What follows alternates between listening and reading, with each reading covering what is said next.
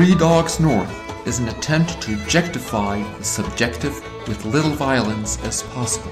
The following has been torn from its origins in space and time and put entirely at your disposal.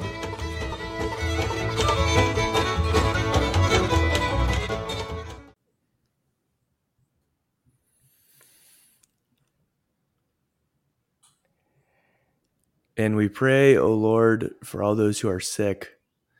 Amen. Thank you, Rob. Amen. Thank you for adding me. Especially our invalid friend, Mike. I'm going to start my own leper colony up here. Lord, he doesn't want to be sick. It's not his fault. I need more faith. Do I sound pretty sick? I sound pretty sick in my own head. You sound sick. I don't know if I'd say pretty sick. The first thing I thought of when you opened your mouth was, oh, Mike's sick. I wonder if he has COVID. Yeah. Nope. Doing all right. I have been pretty secluded into my room, though. Mm-hmm. Having people bring me food and medicines and things like that. You watch any good movies? No good movies. I've been doing army training up in my room, and it's been all virtual. Ooh. So it's been kind of nice to be sick now because I can just keep doing it. Do you have to do like monkey bars and the climbing wall and stuff virtually? Yeah, they have you set it up in your room. Mm-hmm. And then you just play a shooting. Do you play like Fortnite on for marksmanship? Yep. And yeah, they got to teach you how to maneuver with the toggle stick, move your guy around. It's the future of combat. Well, I mean, with drones and stuff, the Army basically is a big video game now. That's the Air Force, okay? The Army's different. We're real. We're real people. Mm-hmm. The Chair Force is just people behind computers. Oh, that's a good burn. I've never heard it. Oh, yeah, dude. That's a popular one. Chair Force. I've heard them called bus drivers. Bus drivers, yeah. The Air Force. I respect the Air Force. Let it be known. I respect anybody who serves, except Mike. Yeah. I do not respect the Air Force. No, I'm just kidding. I do. And then I'm reading this really good book series. So I've been trying to stay busy, sticking my head in books and things like that. So yeah, it's been good. What's the book series? It is called The Wheel of Time. Babysitter Club? Oh. And The Wheel of Time is, I think they just made an Amazon Prime TV show based on the book series, but it was given to me by a couple of parishioners back in the day, and it's like a fantasy type book series that is a lot like Lord of the Rings, actually so much so I told you this, Connor, but one of their terrain features, the topographical features, is called the Mountains of Mist, which is different. It's similar, mountains, but it's different than the Misty Mountains. It's definitely different. No, it's very different.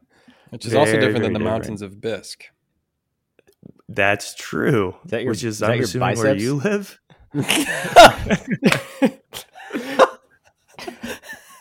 That's good.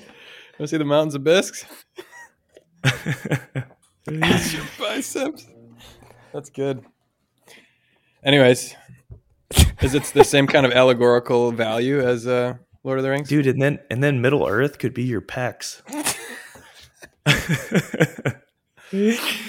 Yeah, it's similar but different. But it has the same idea as a creator, and it weaves the wheel of time and has a pattern that follows these certain characters that are, I can see definitely like Christ-like analogies in them. But more than anything, it's just a fun story as of right now. And there are 14 of these books, and each of them are like 800 to 900 pages. Whoa. Yeah. And so we're just diving in, and you can basically read as much as you want and not run out of reading. Yeah. That's a lot of pages, dude. Nice, dude. It's a lot of words. It is a lot of words. I was hoping, well, it's snowing like crazy here, so I can't read 1,400 pages in 2 snow days, unfortunately.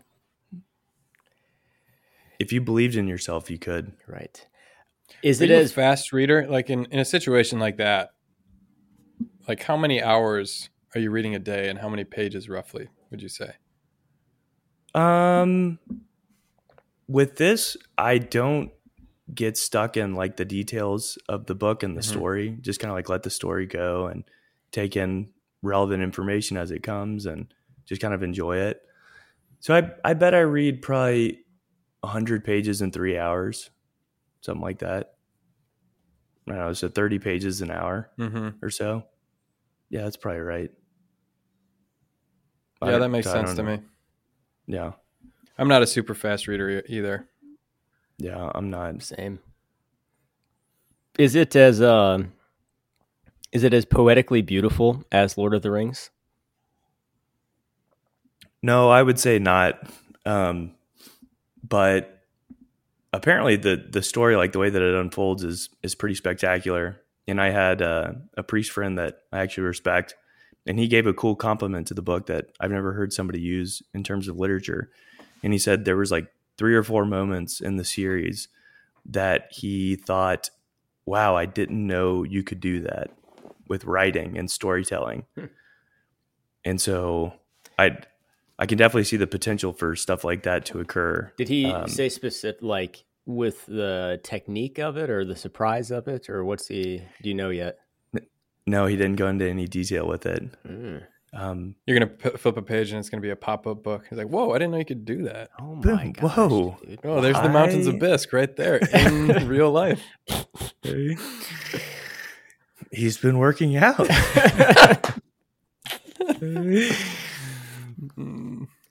I'm intrigued. I was going to loop back a little bit to your Army training and the chair force.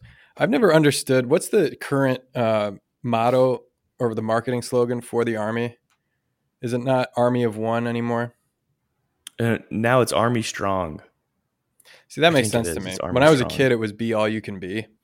And then like when I was a high school, college age, it was Army of One, which would have been the time they would have been recruiting people my age. But I did not understand that at all. What did that mean? I thought the Army, like when you join the Army, you're joining something bigger than yourself. Have we talked about this? No. What did they mean by about that? Well, I always picture, like, usually in the ads, there would be just like one guy or one girl who's like, I think it was trying to like tell you that you would become really good at stuff if you join the Army, and then you're kind of this like rugged individual, because they'd usually be by themselves, like hiking somewhere or doing something hard, like they're an army of one. Right. Well, I wonder if it's playing off the United States motto of E pluribus unum. Out of many one. That made sense to me. Like if it was an army of one, like we were one heart, one soul, one army, many members. But it seemed to me like it was saying the opposite. We're just a bunch of individuals who are getting something out of this. Oh, I see what you're saying. Yeah. No, I actually heard somebody use that phrase today. He said, I thought we were an army of one. And he was talking about the relationship between the active duty army, the Army Reserve, and the National Guard, which are all kind of a part of the Army, but then they all have to operate together in their like logistical and tactical maneuvers. So he was saying we're not operating like one, but we're all like disjointed. And he said, I thought we were an army of one, but so maybe within intra-army, it's understood to mean that. Yeah, maybe, but that also wouldn't make sense of why they use it as a campaign for marketing civilians. Right. Nobody would know that. And the bigger question is, why army? It sounds like walkie-talkie. It kind of, what does that word come from? It's kind of sounds like a kid word. It does. You ever heard the joke? Where does the king keep his armies? In his sleeves. I have heard that one. Yeah, I don't know. In Spanish, it's ejército. Ejército. Dios de los ejércitos, God of the armies, God of hosts. Yeah. De los soldados. Oh man, what if you were called the U.S. host? Wow, that would be pretty cool. That'd be sick. A host of a fighting force. A host of warriors. Man. There has been a type of spirituality that it has resonated with me, and like I've prayed to the Lord with it, this idea of being a soldier of Christ. Does that do anything for you guys? Which the church previously used to be called the church militant. the church on earth. And it's not that now, but it's more popularly called the Pilgrim Church. But I don't know, that's always spoke deeply to my heart, to be a soldier in that sense. Does that do anything for you guys? Yeah, definitely. I think of the thing that came to mind initially was the two standards meditation of Ignatius, of just trying to imagine. That's been like a powerful experience for me. And if anyone doesn't know like what that is, it's part of the 30-day exercises, but I think like commonly used elsewhere, of just doing some imaginative prayer and kind of envisioning Satan's army, which is, it's like kind of this grotesque show of power. So it's just like, it has like a sulfury, just kind of grotesque showmanship to it, of all this promises of like luxury and power, and with it, where Christ's standard, the other one, is like very simple but strong, and so you kind of meditate on the two standards, and then just discern like where you're at in your life. And I've always found that to be a very powerful meditation. Yeah. It's kind of, to me, intertwined with the call of the earthly king too. Because that's you're supposed to imagine a king calling you into his service. Only in order to serve him, you have to eat what he eats, sleep where he sleeps, go where he goes. And you're supposed to realize, like, of course you'd serve a king that's willing to do everything that he asks me to do, you know? And so how much more the King of Heaven, God himself, who came and lived our life and had nowhere to lay his head and had no riches to call his own, and is calling us into this kind of radical trust and to follow him regardless of what comes. But the same thing, I think, with the two standards in the armies is, I think the evil one coaxes members into his army, and he sends out through all the earth his minions to like recruit his army, which is the devils, the demons. At first through riches, and then honor, and then pride, I think. Whereas Christ and the angels and saints go out to offer people poverty, insult, and humility. Which obviously, like you're saying, this simple kind of humble army versus this showy, apparently powerful army on the evil side. But like the truth of it, I remember when I was on my 30 day, we did a sharing of graces, and a fellow seminarian shared his vivid imagination of what this scene looked like. And I don't know if it's like alien movies or some kind of horror movie kind of trope where it'll be like the chick, it'll kind of like click, and it's like you see this face, but then you see like the horror face, and then it clicks back, you know, like, and you see the real zombie behind the fake mask. Have you ever seen that kind of camera trick before in a movie? Yeah. You know what I'm talking about? Yeah, and you just displayed it really well. I was there. Click, click.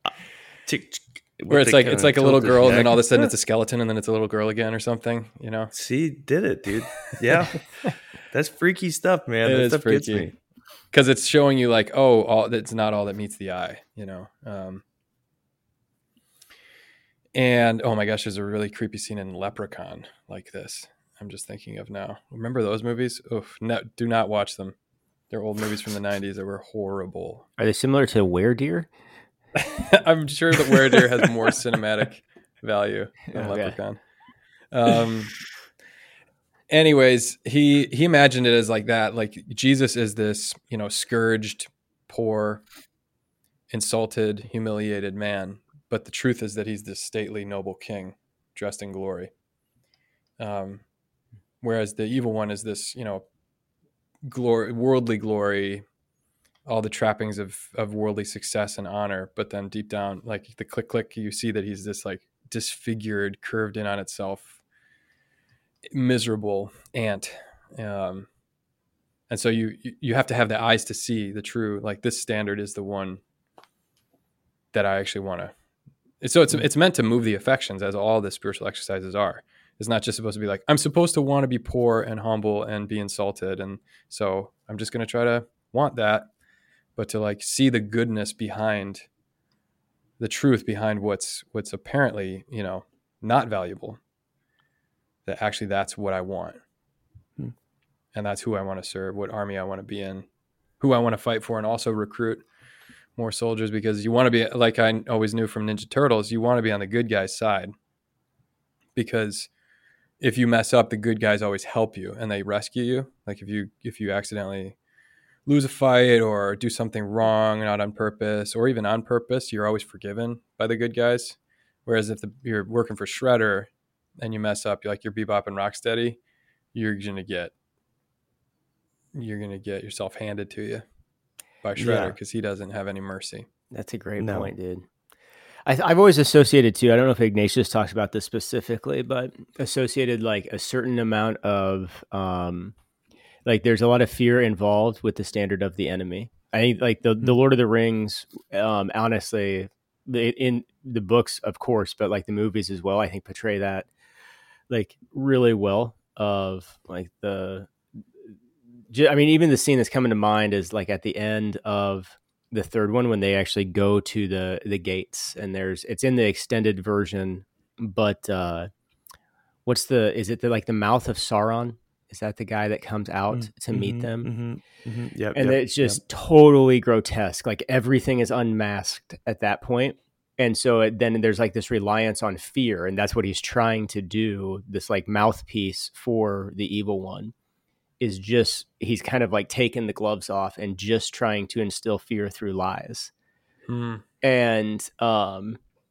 it's like, the acting is very good in the scene, because you can see it like kind of dawning on all of them that they're believing the lies. And then the king, Aragorn, he like beheads the mouth of Sauron. He says he won't believe it.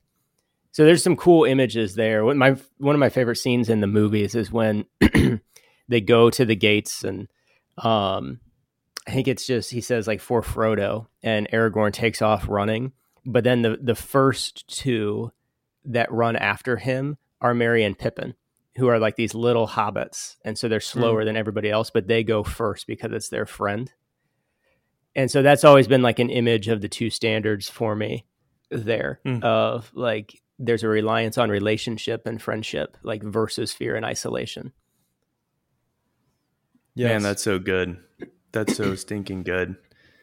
And see, so all of that, that's why that stuff is like, just, it's a masterpiece, because even within, so you have like those little components that make up the relationships that end up being the rise and the fall of the good guys and the bad guys, the light and the darkness. But then even within their own hearts, like Tolkien does a good job of breaking those things apart as well. That you have, these individual friendships are the things that move people into the light. And so it takes place on these really small scales, but then even the large strategic scale of like Sauron, the big dark enemy, fighting against the great light of Gandalf and King Aragorn and all these hosts that come out to meet them, and in front of the gates. A part of what they play on there is the evil one. He tries to, like you said, instill fear by this show of force.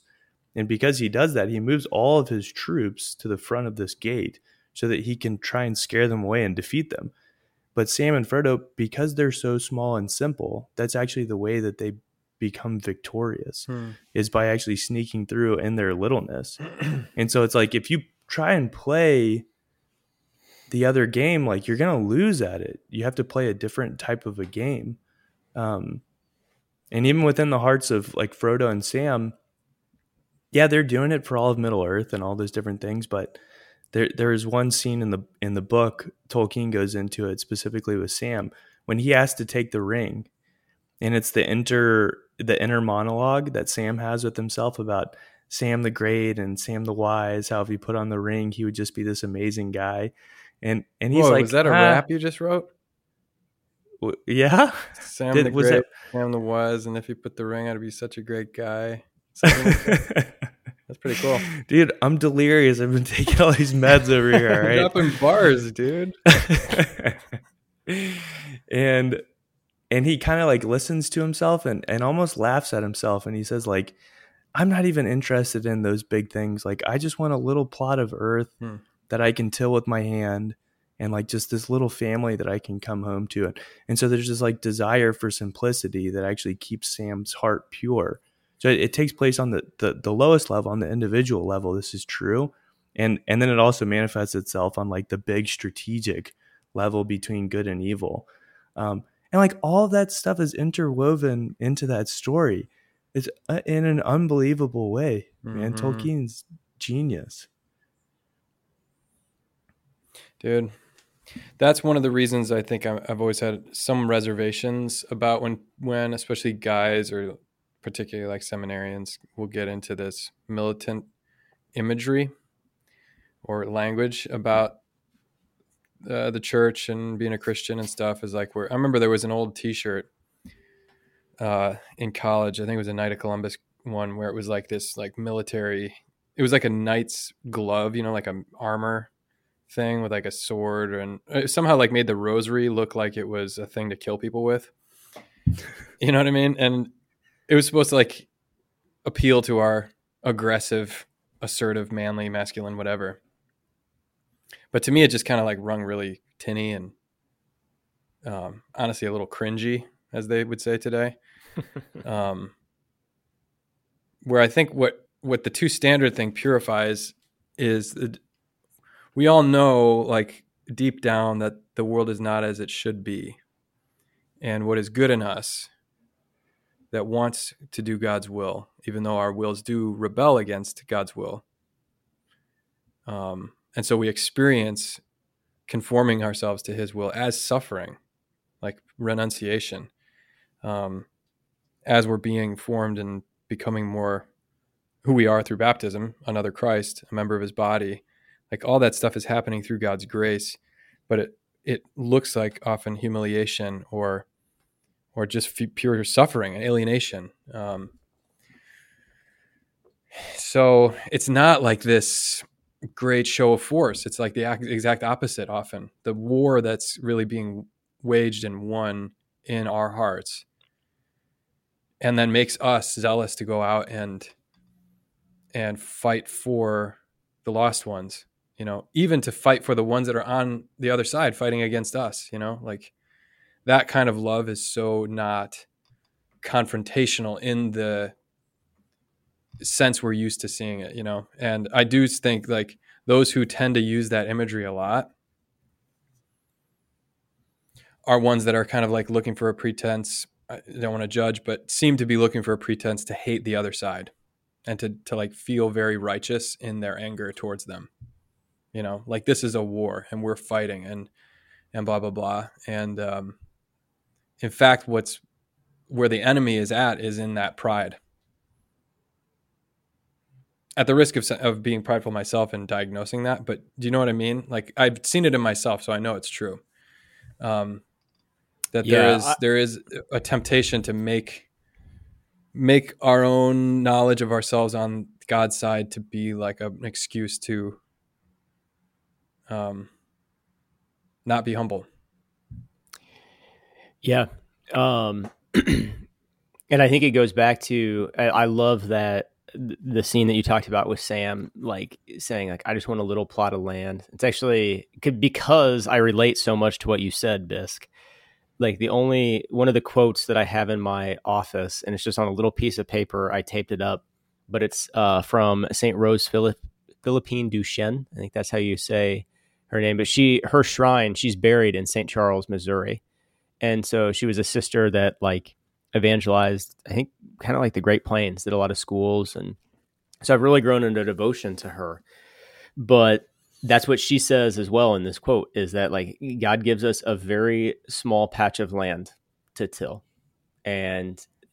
But so you just focus on that.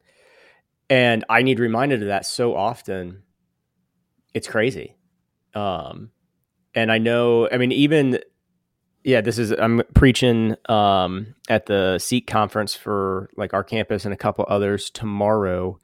And this will be part of the homily, but not all of it, but part of it. But I'm just going to tell the story of, I just recently went to see, did you ever meet Father John Titus, legend? He preached my first Mass.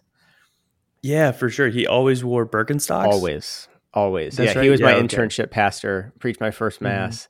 Mm-hmm. And there is a 0% chance of him listening to this, but side note. But he is like, I'm convinced the guy is like an actual saint. And man, honestly, like some moments he's, he tells it how it is. Like he's gruff in a lot of ways and really funny. But if you want to see a real saint and not a wannabe saint, then you can go to Mattoon, Illinois and find Father John, because all he cares about in the world, like the only thing he cares about is like what God has given him right there. And you can think anything you want about him. I mean, nothing, like that's all he cares about is this little pocket of land that he's responsible for and the souls there. Mm-hmm. And if you live like that, it's just like, it's inspiring to be around, man, with like no glamour and no fluff. Yep. It's so real too. Like a lot of the, again, the standard of the enemy is so much smoke and mirrors. It's not, it all has to be a show. There's nothing really beneath it. And I think a lot of the blustering and shows of force on whatever side people think they're on, right or left or good or evil or whatever thing they think they're fighting for. Like usually the humble, usually the John Tituses or whoever.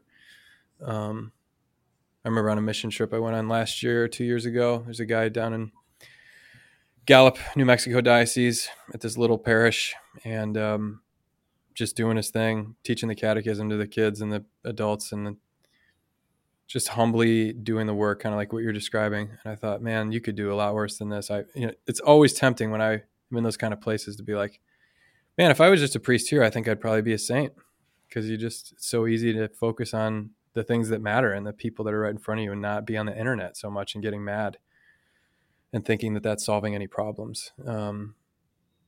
Like it's so earthy to be responsible for a limited thing, but then that's also kingly. That's the other paradox, is that that's the realm of God's realm that he's given you to rule.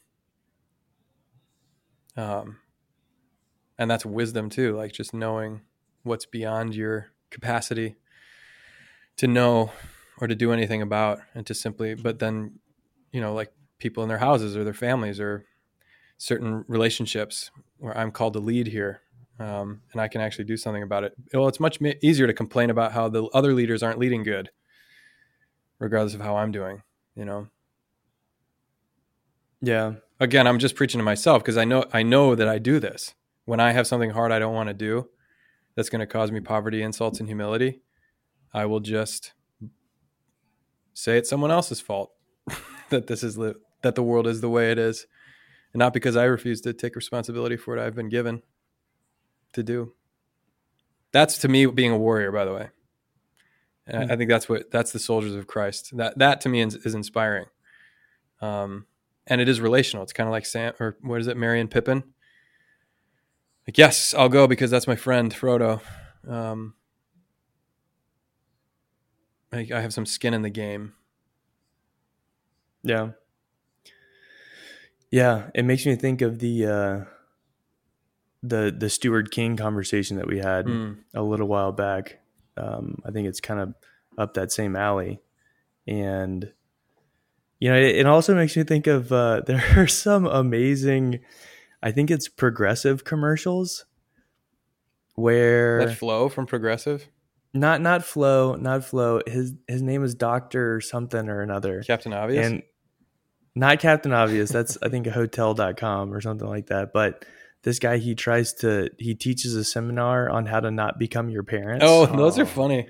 Very after funny. you start home buying. Yeah. Are y'all familiar with that? Yeah. And it's like, so I have a couple of siblings that have bought houses, and like I have seen it happen right before my very eyes. And there's so much pride and like this desire to take care of this little plot of land and these few souls that they've been given. And it's not huge, but it actually is really small. But there is something that just clicks on, it seems like, in the heart of a guy, a heart of, I guess in this case, particularly like the masculine heart. I'm sure it looks very similar in a feminine heart to some extent. Joan of Arc. Yeah, but like, I want to take care of this little plot of land that I have here, and I want to be a good steward, and I want this to be a little kingdom here. And without fail, all of them, as soon as they bought homes, like I have this little area marked out for me that I'm responsible for. And, well, let me tell you, I had a guy over here to like check out my bat problem. And there's, we were up in the attic, and, I'll show you all the slats and crevices where the bats can sneak in. And next thing I know, we're like outside, and he's pointing up at the roof, and, I'm like, I have no idea what's going on, what he's talking about, but he's so into it. Mm-hmm. That's his little kingdom. That's his little domain. That's his domicile. I think we experience that in our own ways, the spiritual pastoralship portion. But yeah, there's definitely something innate to the human heart that desires to do that and to do it well. Yeah. Well, even the we may have talked about this on the podcast. It was in the Peter Kraft interview with Matt Fradd. They talked about the end of Lord of the Rings and how they both wept when they read it, and it made me go back to it. Did we talk about this already? Yeah, and I think you had mentioned it. Yeah, I remember this. But it's just so like you talk about all this kind of the grandness of that story and how it intertwines in that, and but how Tolkien ends the trilogy is with Sam's little girl sitting on his lap, and like because they're safe at home. And then like that was Peter Kraft's great like kind of insight to it of like that's why you fight wars, so that like I think it's little Sally can like rest safely on her dad's knee. Yeah. That to me, dude, that's brings up a lot of the mystery of life, is like where I can get up for the fight, like I'm definitely feeling that dad energy here at the Newman Center. And like now I have this place, and I've, watched it transform a little bit, prosper the work of our hands, Lord, here, this is what I did about my bat problem kind of stuff. But like what about like when you're done, like with the chapel? That's kind of a spot I'm in right now. It's like these places where we rest on the way that are a sign of the place where we're going to end up. A friend of mine says it's heaven all the way to heaven. Like we're going somewhere. We're going to sit at the table with the Trinity, and it's not going to be like, oh, we need to get up and fight. And we're just there, like, okay, once you're there, the fight is over. And that's what that scene shows, is like, okay, now this is literally happily ever after, but isn't that boring? But that's where the leisure thing, I think we talked about that last time or a couple times ago, comes in, is to be able to be at rest in communion. And that's where some of that militant stuff also in me has been just a restlessness, like I'm unhappy. I'm unsure of my relationships or my identity, and therefore I go out and I fight. And it's a self-reliant, prideful thing, not a receptive, humble, open thing. In other words, like I'm fighting a fight that's not the actual fight, where here's the fight and I won't do it, where the thing that's in my realm, in my little patch of land, because I'm not happy with it. So I just go off and I focus on something else and try to fight that fight, even though I'm just like shouting at windmills. I'm not actually doing anything. I'm just reading articles online and getting mad and sharing them via text with you guys. But yeah, I kind of lost my train of thought, but that's to me, like the Samwise with his daughter is like, what is your Shangri-La? What's their place called? The Shire. What is heaven? Because there are foretastes of it here, like where we taste that rest, and which keeps us going in the fight. But the fight is not the point. The fight is the means. That's what sometimes I worry. I don't know, and it freaks me out. Because what about when these projects end? What about when the bat problem is solved? Then what? Watch Netflix in my domicile. I'll just call you guys. Just call, dude. Just call. Yeah, I don't know. You raise a good point, because there is something very meaningful and about being productive, and I don't think it's just like work does have dignity, and we've talked about that before as well. I think it's a lack of ability to imagine what heaven will be like. That I don't think it is just going to be all of us sitting around, like just infinitely eating as much as we want at this table with the Trinity. But there will be some. I don't know what it will be, but Dostoevsky, he said, if you gave everybody as much food and as much money and as much bread as they want, they would destroy the whole thing just to watch something surprising happen. You're like, yeah, that's true. That's weird, but it's true. And I don't think that's only the result of the fall, but that I think we're made for something more than just getting everything that we need. Mm-hmm. And that means some like embodied participation in creation in heaven. And I truly don't know what that means, but like how beautiful would that be if heaven was building the city of God perfectly with the Father, like constructing, learning from the Father, like you're a kid in a wood shop. That's so fun. And Dad's teaching you everything, and you get to work with them and all. If it was like something like that, which there is a learning and a kind of healthy toiling that goes along with it. Yeah. So, but I think it's more of an exercise to reimagine what that heavenly leisure will look like. Not so much that we'll just have time to let's just kick our feet up and relax. Yeah. Now you got my imagination spinning. It's kind of like the that Chesterton allegory he talks about, where the two boys get a wish, and one wishes to be a giant that can walk across continents, and one wishes to be like a little Tom Thumb that's an inch tall. And the giant, like in a day, gets sick of his life and dies of boredom because he can like see everything in a single step. So there's no wonder. And then the Tom Thumb guy is, years hence, and he's still having an adventure in the backyard. So our perspective on things, like the smallness, and that to me, what heaven must be like to imagine being bored in heaven is such an insult to God, or it's just absolute grandiosity, narcissism, to think that God could bore me because I'm so tiny compared to him. But we talk about the human scale here. Like, how could I even have a relationship with God in heaven? Like, if it's seeing God face to face, okay, well then I'm just like basically being thrown at the sun and I'll get burned up on reentry. But there's something like his invitation to the table, that icon of the Trinity is what I was referring to, is like, how is it that I can actually be here with you and be friends with you?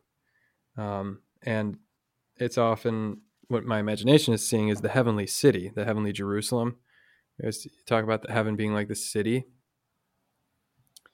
And, you know, I live in Chicago. I'm just picturing like, what if it was heavenly Chicago? Like you're saying, like we're building the Father with the Father. We're building this city.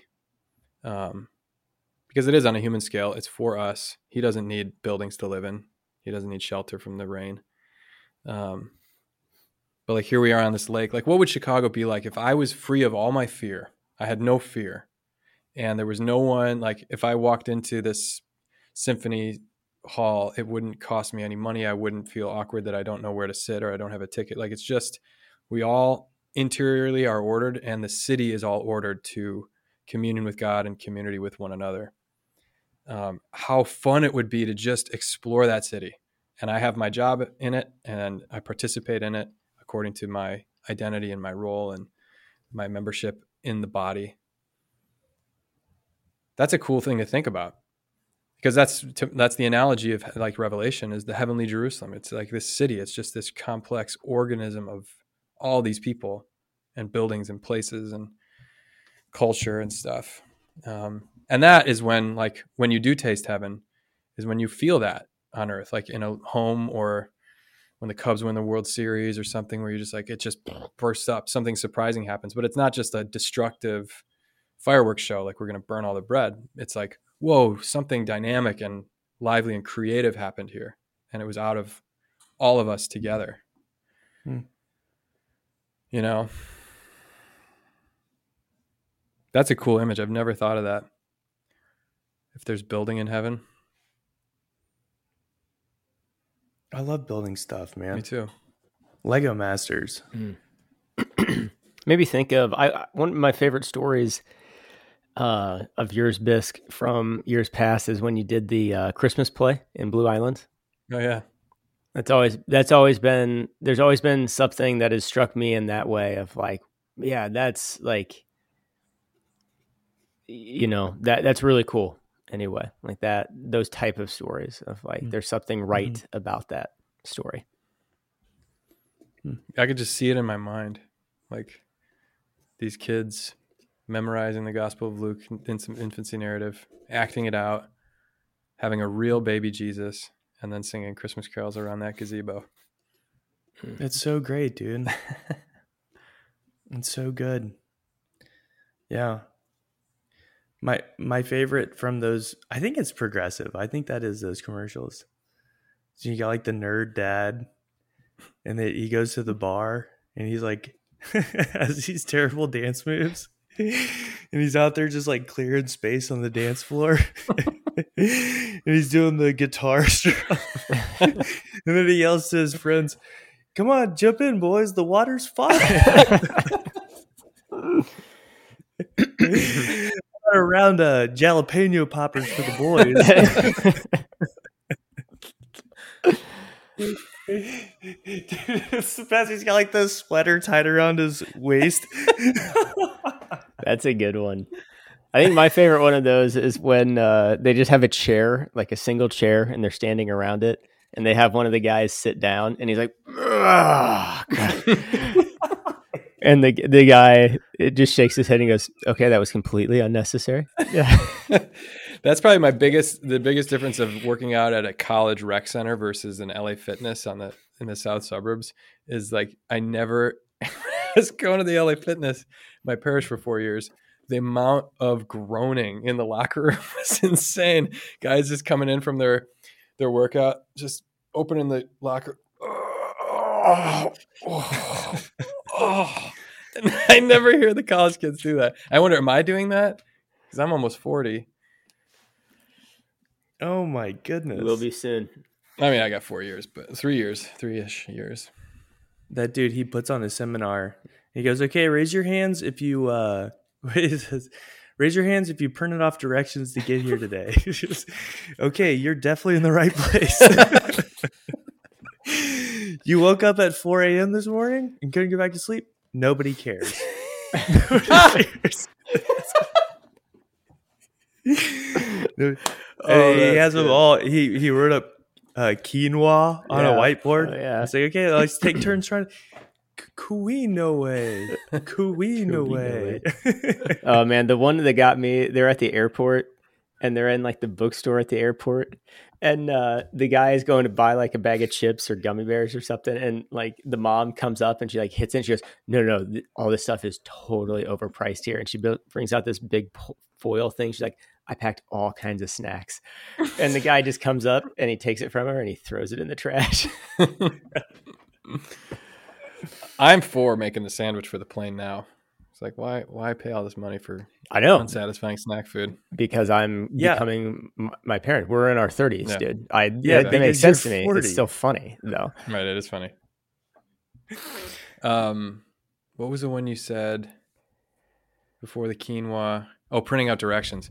I watched the new Aziz Ansari.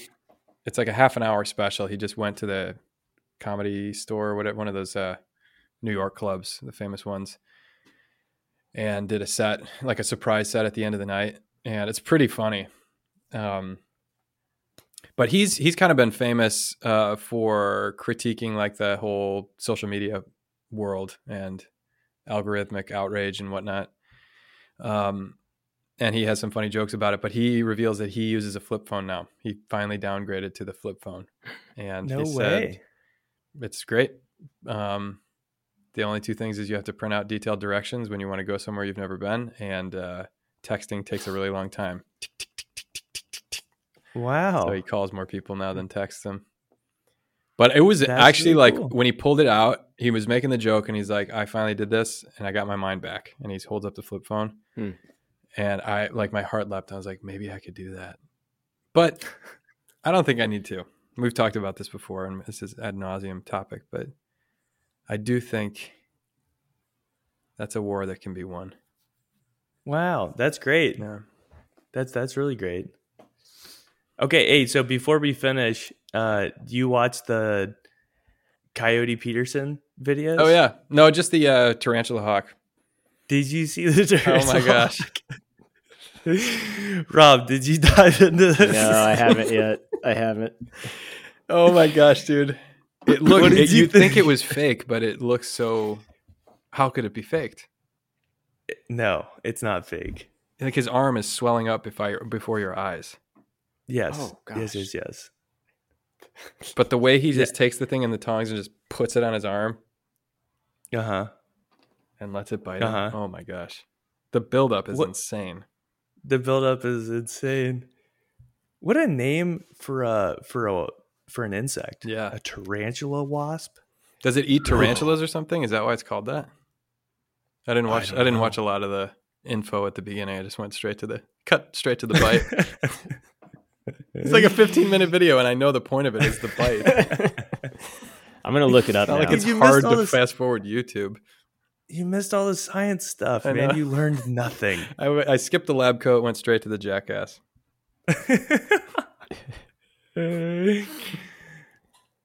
Well, good. I'm sure we've edified our listeners with that recommendation. Mm-hmm. I'm looking it up now. Shout out to Megan Ulrich, as always. We can't say it on here, but the title that she wanted for that episode was spot on. Mm-hmm. It was. Yeah, and I did want to shout out Megan as well for her newsletter. Her last Wednesday work, or whatever she calls her newsletter, was outstanding. I already emailed her and told her how much I thought of it, but she's a real blessing, and I think she should put on our show notes how to sign up for her newsletter, so our listeners all are on it. That's a great idea. She is a super blessing. Absolutely. We're lucky to have her and other people like her on the team. Well, hey guys, I got to go facilitate a class in Espanol. Facilitarlo? La misa. So I got to get going, guys. All right. See you, dudes. Hasta luego, Dzień dobry. Hasta luego. Follow 3 Dogs North on Instagram.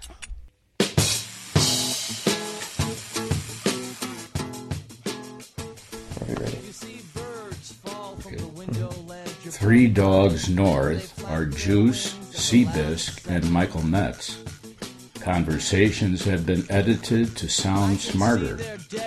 Audio and transcripts of this episode are exclusive property of Mundelein Seminary and may not be rebroadcast without the express written consent of Major League Baseball. Down below, I don't see their last second curves toward a horizontal flight. All these birds just falling from the left. Thank you, dogs. Thank you, dogs. Good girl.